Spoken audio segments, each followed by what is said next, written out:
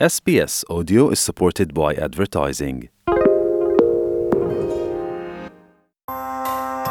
This is an SBS radio podcast. Settlement Guide. Information, issues and stories about living in Australia.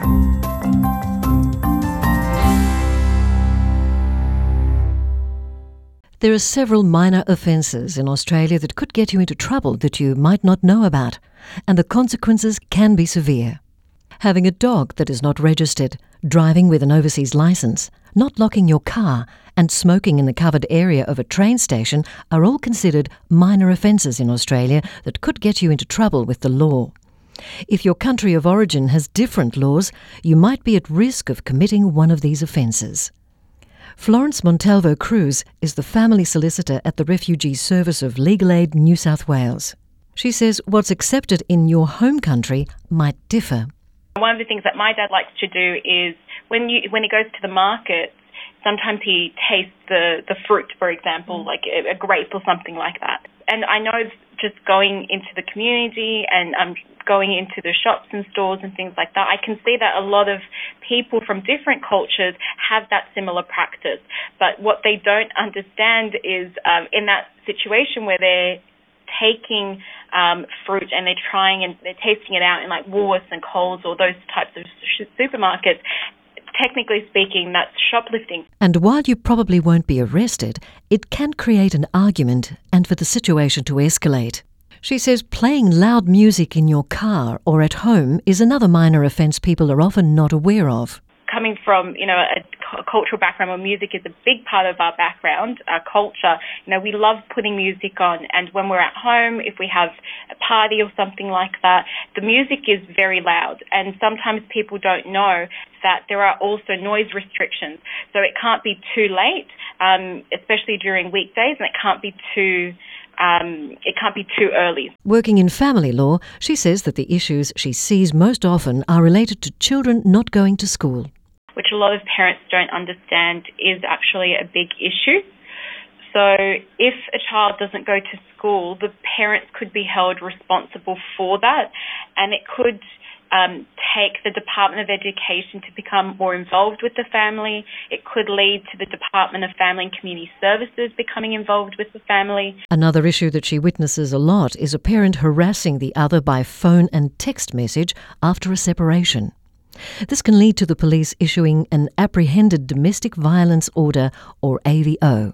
And if they don't see a lawyer to try to help them negotiate time with the kids, if they just continue sending the messages with an AVO being in place saying they can't, then they could be charged with what's called a breach of an AVO. And that's the criminal offence. And that's the one that really gets them stumped because then they have a criminal record. Depending on what offence you've committed, consequences can go from a warning to a fine to something worse. If it's a parking ticket, that's a minor traffic offence. That's not going to be on your record. But things like using offensive language in public, if they have a knife, in a public place, if they're driving without their licence, if they're driving over the speed limit, depending on how much over the speed limit they've driven, all of those things that can form part of a criminal record. Shoplifting is another thing. Fines can go up to several $1,000s, which can cause more problems if you can't pay it. But Florence Montalvo Cruz says there are ways to get support. Legal Aid have a working development order service that can help them pay off the fines without paying it off in terms of money, but rather engaging in community activities. Study is another one as well. And the hours that they put in on those activities works off the fine that they owe. Nohara Odicho is a Community Engagement Officer for the Refugee Service of Legal Aid New South Wales. She says that you shouldn't hesitate to ask for free legal advice through Legal Aid. Most people from CALD communities and newly arrived, they tend to blame themselves when those problems happen, so they don't ask for help. They will ask community members, and there's maybe they get the wrong advice, the wrong information. No matter if your issue is big or small, she says you should get professional help through your local legal aid as early as possible.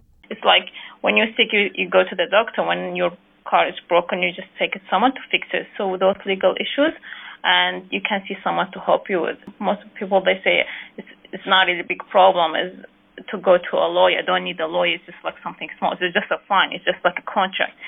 Or just like I have a problem with the school and with my children. I don't want anyone to involve in this matter. But just saying those are legal issues and we can really solve it. And as early that you can come, you have more options. Florence Montalvo Cruz also adds that what you talk about with your lawyer is confidential.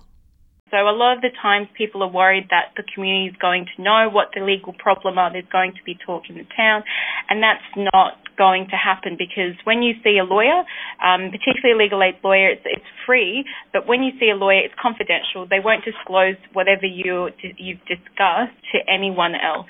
If you need legal help or even if you just have a question, you can contact your local legal aid office for free. You can also request an interpreter. The feature on minor offences in Australia was prepared by Audrey Bouget, and for SBS, I'm Margarita Vasileva. This was an SBS radio podcast. For more Settlement Guide stories, visit sbs.com.au/radio.